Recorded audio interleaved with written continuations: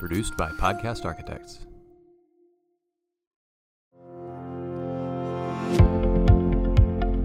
Welcome back to another episode of The Path Forward here at TASA Midwinter in Austin, Texas. I'm your host, Dr. Rick Fernandez. We have a special guest joining us, friend of the program, Sealy Tiger, Superintendent, Sealy ISD, Dr. Brian Hallmark. Thank you for joining us. Thank you for having me, Rick. Well, we've braved the weather, the icy roads. We're here. We're at a great conference. I got to ask you, from an attendee perspective, were there any sessions that really sparked your interest? I think there were several. I think, it's a legislative year. So, Yes, it is. so anything regarding legislative updates, you're kind of like, Yeah. okay, we got to figure this thing out and where we're going. But then went to a session on the teacher incentive allotment that Kerrville ISD did. Okay. And they've got some good things going on down there. And that's it's one of those pieces where there's a lot of unknowns about doing the teacher incentive allotment, Right. how that impacts culture and those type things. But then it's also like what an awesome opportunity to award someone who is a phenomenal teacher. Absolutely. So speaking of the teacher incentive allotment, I've had colleagues go through that process. I've investigated that process. There's got to be a balance there, right? Because obviously you want to reward, but you also have to think about the snowball effect. And I know you are already doing some great things to figure out, how to maintain that pipeline of teachers. I know you work with Hartwell University.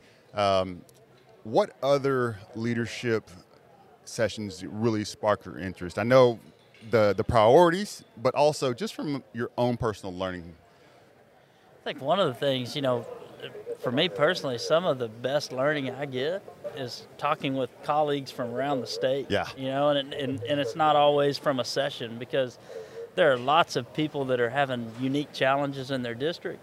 And although your district's unique and, things that go on in your community are very much about they only happen in your community, but there are lots of similarities too. And it's just Absolutely. great to be able to pique someone's, pick their brain, figure out, maybe how they've navigated an issue that you see that's coming in your district and those type things. And that's always fun. And then we had, I thought Brene Brown yesterday was Yeah. great.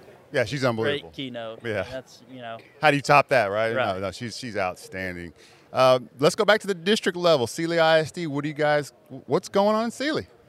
So we are, we're in the middle of doing a lot of work in the area of teaching and learning. We went through a strategic planning process. Okay. Started it this time last year, just finished in the fall. Yep. And it was great, great process. We had conversations with about 400 staff and community Wow. members. And from there kind of set a direction for the district. Like, what is our picture of success? What do we want to be 5 to 7 years down the road? And it's very refreshing when the community wants Yep. something great for their kids. Absolutely. And they're willing to support us in doing it. And so it's, from that process, it's like, okay, we have a direction. Now it's like, okay, well, what are the targets and goals to get us there? And then what's the evidence that works? Right. Yeah, we got to execute the Yeah. plan. Is there any nugget that came out of there that you were like, I've never considered that. That's interesting. That's a great perspective from either the community or the staff.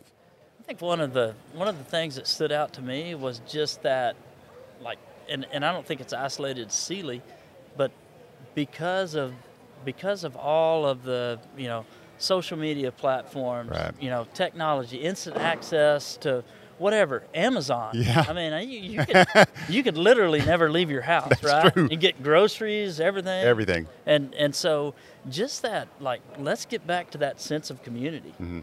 And, when the school is the focal point of that.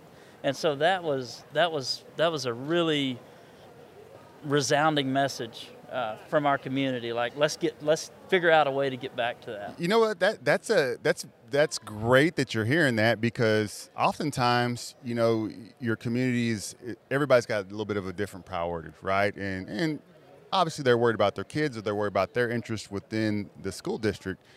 How do you leverage both, right? Because I know 100% you're trying to keep that sense of community, the Sealy tradition, but also we always have to be responsive to the technology and how that's growing and shifting. Is there a way that you can think that you would leverage both of those? Like, we're going to use this vehicle to enhance that feeling of community. I think you have to do that. Yeah. And whether we like it or not, technology's not going anywhere. And I think that is the thing that we always talk about internally is like we used to hold all the knowledge. Yes. When me and you were in school, hey, here's your textbook, and if you can't find it there, go check out an encyclopedia. That's right. Right? The Britannica. Yeah. and the reality now is our kids have access to all of this information. Instantaneously. Yeah. Whenever they want it. And you've got the AI chat thing going Yeah. on. It'll write a paper for you in like 45 seconds and all of those things. And it's like we can push back against that, or we can embrace the fact that our kids have all this knowledge, and then how do we help them navigate that knowledge?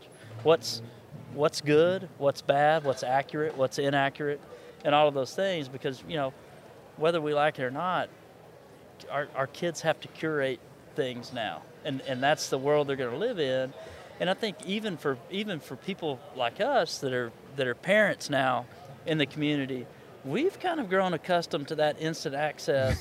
Yes, we have. And so for us, like where those two things merge is how we communicate, and when we get people information. Because if I can research how to pick out different customizations for a vehicle I'm going to buy, for instance, color scheme and all that online, but you can't communicate to me how my kid's doing in your classroom online. Like Right. that's people get frustrated. Absolutely. And so it's like, how do we hit all of those communication points using various tools? And we're not perfect at it, but I think we've come a long ways. So you bring up a great point with Chat GPT and the OpenAI, and there's been a lot of fear, higher ed and K-12, about we got to shut it down. Kids are cheating. It can do this. It can do that.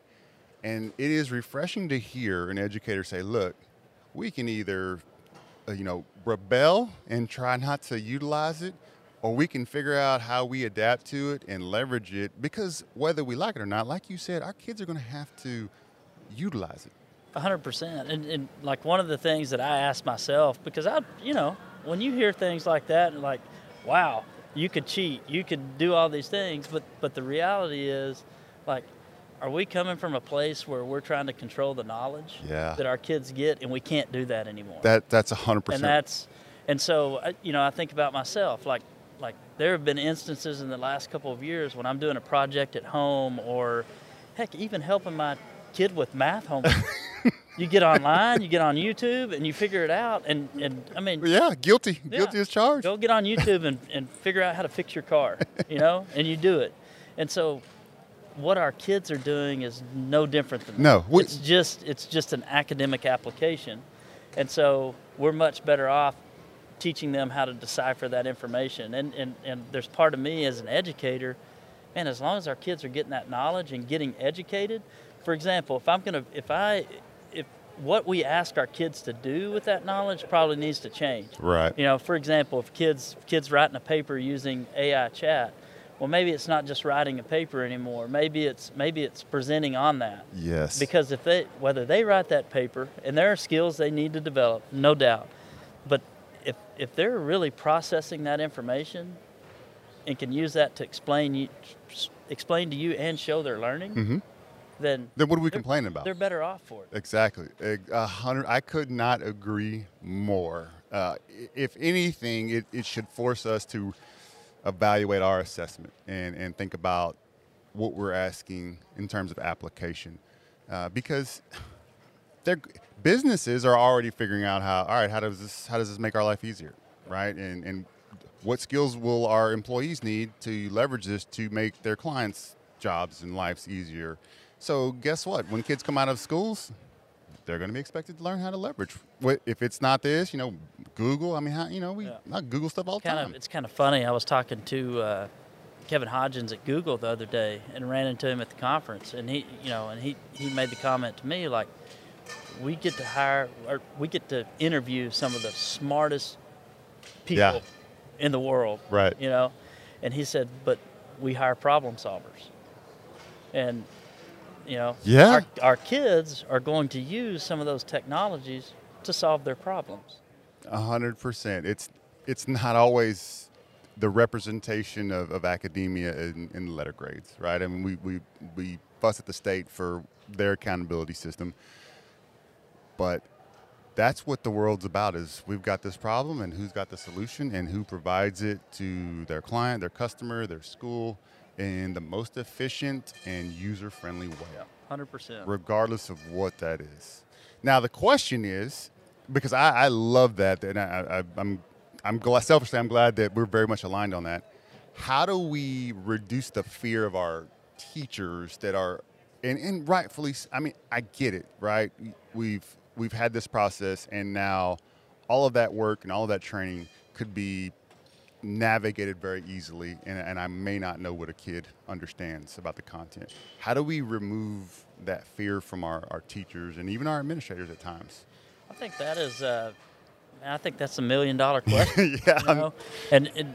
But I think a lot of it goes to communication, being really clear what we want our kids to leave us with. Sure. And trying to find that balance of, you know, for example, if I'm asking you to write a research paper or compare and contrast something, Right. and a computer AI can spit that out in 45 seconds, but I still need you to be able to organize your thoughts, to do some of those things. And so what we ask kids to do and show mastery of that probably needs to look a little different, and we may not be able to rely, if we want our kids to acquire those skills, we may not be able to rely on the same types of assignments that we've asked them to do forever.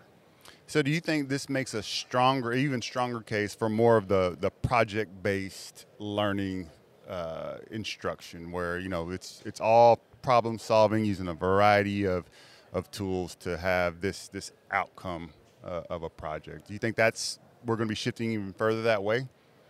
I think there's going to be a big push for that, and if you look at what kids want, you know, like we talk about engagement in our district, and we use a lot of the philosophical work of Phil Schlechte on that. But when we talk about, like, you talk about engagement, and when I was a teacher, and sadly when I was a young administrator, I thought engagement was, you know, you're giving me your time and attention. Right. And it's so much deeper than that, because there's the committed and persistent piece.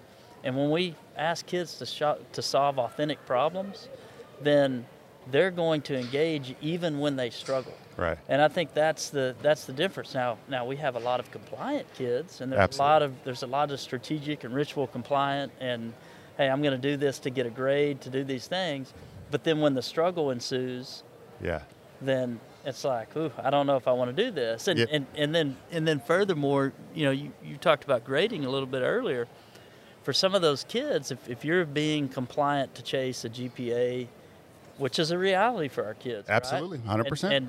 But if you're being ritually or strategically compliant to chase GPA, then when our system challenges you with something, and maybe you don't get that A, and you get a B, or you have to rework, that's a big friction point. No in doubt. Education. But if we really want kids to be problem solvers, they're going to have to be challenged with complex problems that they're not going to master the first time. And if they do, are they really learning? 100%. So reframing it for the parents is going to be even more critical, because, like you said, you know, parents start and kids start with their goals and the chasing the GPA, and every district has a GPA game. No matter where you are, it is what it is, and parents adjust accordingly. If we remove some of those carrots that have always been in place, and it's a little bit chaotic, you know, people will be uncomfortable because they don't know what comes next. They don't know how to measure their success. They don't know what this means. When in reality, the problems should represent what they're going to see when they leave us. Absolutely. And if those aren't aligned, then what are we really providing them with, you know? And I'll tell you right now, one of my biggest fears is for a kid to go through our education system, and the first time they experience failure is in life. because sometimes in life you don't get second chances and all those. Like we should be able to create an incubator space where you push yourself to your max, and it's okay to fail forward, get back up, iterate. Yep. Because Figure it out. at the end of the day, whether or not you learned it is most important, not whether or not you learned it the first time. And like I said earlier, heck, if you're learning it the first time, are you really learning? Exactly. Or is it leveled? Is it leveled appropriately? Yeah. Right. All right. So I want your thought on this. So one of the things I believe is the biggest barrier for educators, it's not really change. I mean, yes, change is hard, and it's particularly when you're moving big systems. But I think more so it's the acceleration, the rate of change. I think not only is it change, which is difficult, but it's so fast, and it's now becoming constant from 1 year to the next, one semester to the next. Yep. I mean, we're going to get to a point where it comes down to weekly, to monthly, where we're having to adjust based on the change, whether it's the job market, the technology, how kids learn, what's available to us. How do we begin to understand we've got to be more nimble? And we proved that we can through COVID. But there was no other way. So the necessity provided the urgency to do it. When I look at our own education system in Sealy, and you think about, yes, we need to be more nimble, more flexible. We need to be able to pivot. All of those things, and the pandemic exposed some of that. Right. But then you also brought up technology and market changes and all that. Like, the world is spinning much faster now. Yes. when it comes to those things. And so, but when I look at our system, it's like, okay, how do we support our educators in doing that? Because it's not that they don't want to change, and that if you ask any teacher out there, they would do anything for our kids to be successful. Right. But they're going to have to work in a different way too. But my question to myself is, does our system support that? Because if we have policies and procedures in place that are causing you to be rigid and not give you the flexibility to change, well, that's where it starts. Right. And for example, you mentioned, problem-based or project-based learning earlier, and so teachers aren't going to do that kind of learning in their classroom if I'm telling them, hey, you got to have 12 grades, and every 6 weeks, 4 of them need to be major grades, and 8 of them need to be daily grades, and all of those things. Like, that's just an example of how our system perpetuates that that ability where you can't be flexible. How much of it is because it's what we experienced as school students? And I bring up the example of career in tech, right? Because I've been through where I'm trying to reframe it for parents, because as we experienced it maybe as shop or wood shop or something of that nature, but it's always viewed in a certain light. Like, all right, these are for those kids that aren't going to college. But I think it's because of the way we've experienced it when we were in school. So that's what we think it still is, as opposed to what it really is, which is high wage, high skilled career accreditation and industry certification. How do we get our mental block? Because ultimately we're still making the decision. Our generations are trying to lay the groundwork for the future generations. But we still have the mental block of we're stuck with either the grade system or how do we get off that?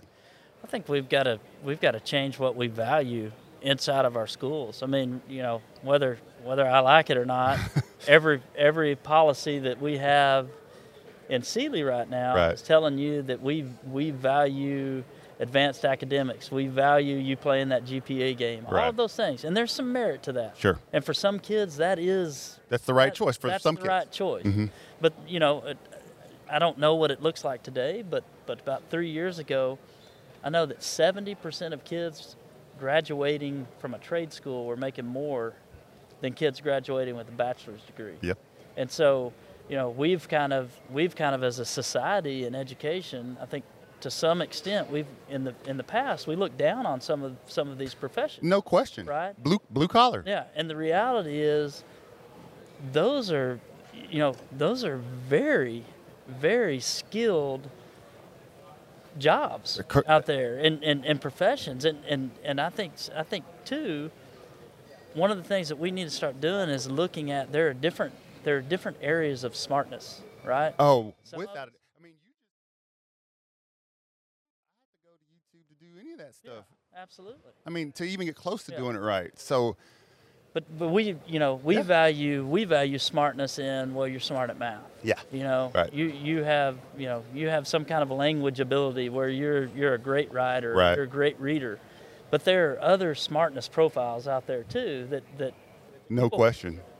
People have gifts, and it's just maybe not in an area that we've rewarded in academics. That nail on the head. We have not rewarded that creativity or that intellectual capability because we've not really understood how that looks. I think we can easily say, all right, the SAT score this and GPA in this, and you equate it with the number without thinking through, all right, this project requires a lot of creativity and understanding that I don't have, spatial skills that I don't have. But how do you value that? Well, I think you value it by how you value everything else in K-12, right? Absolutely. I mean, and one of the things I am proud of that I did as a principal is, well, we would have signing day, right? Like everybody does, but we started having career signing day for all of our career and technology certifications because those kids were doing amazing things and they should be celebrated just like our athletes were, just like our top 10%, because they're the ones right now. You said it's recession. Guess who's got all the job security? Yeah.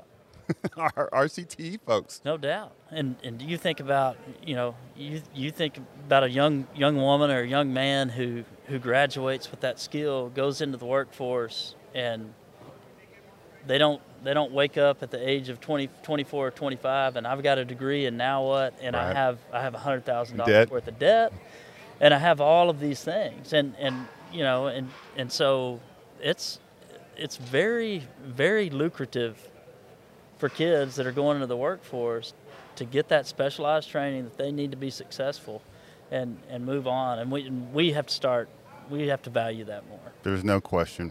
So last question I want to throw at you. So you've been here, we've been to some sessions, you've got to hear from some amazing leaders. What's a piece of advice you'd give a brand new or aspiring superintendent who attends conferences? What should they look for? What should they do? What should they seek out? I think you've got to start with finding those sessions that align to things that you're working on in your district. Don't go chasing things. Right.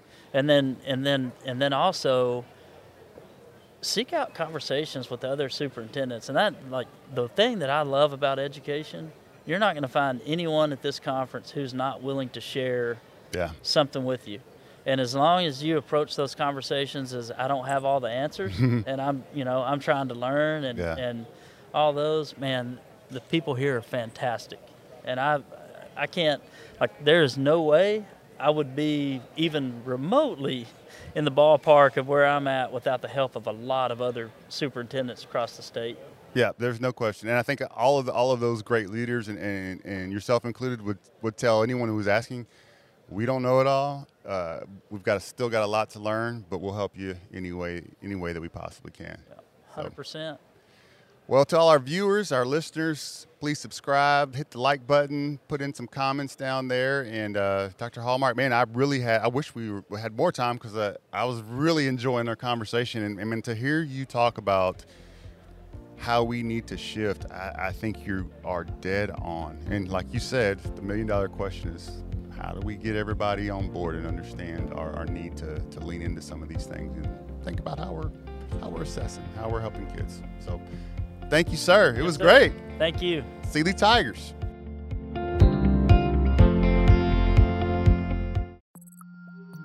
Produced by Podcast Architects.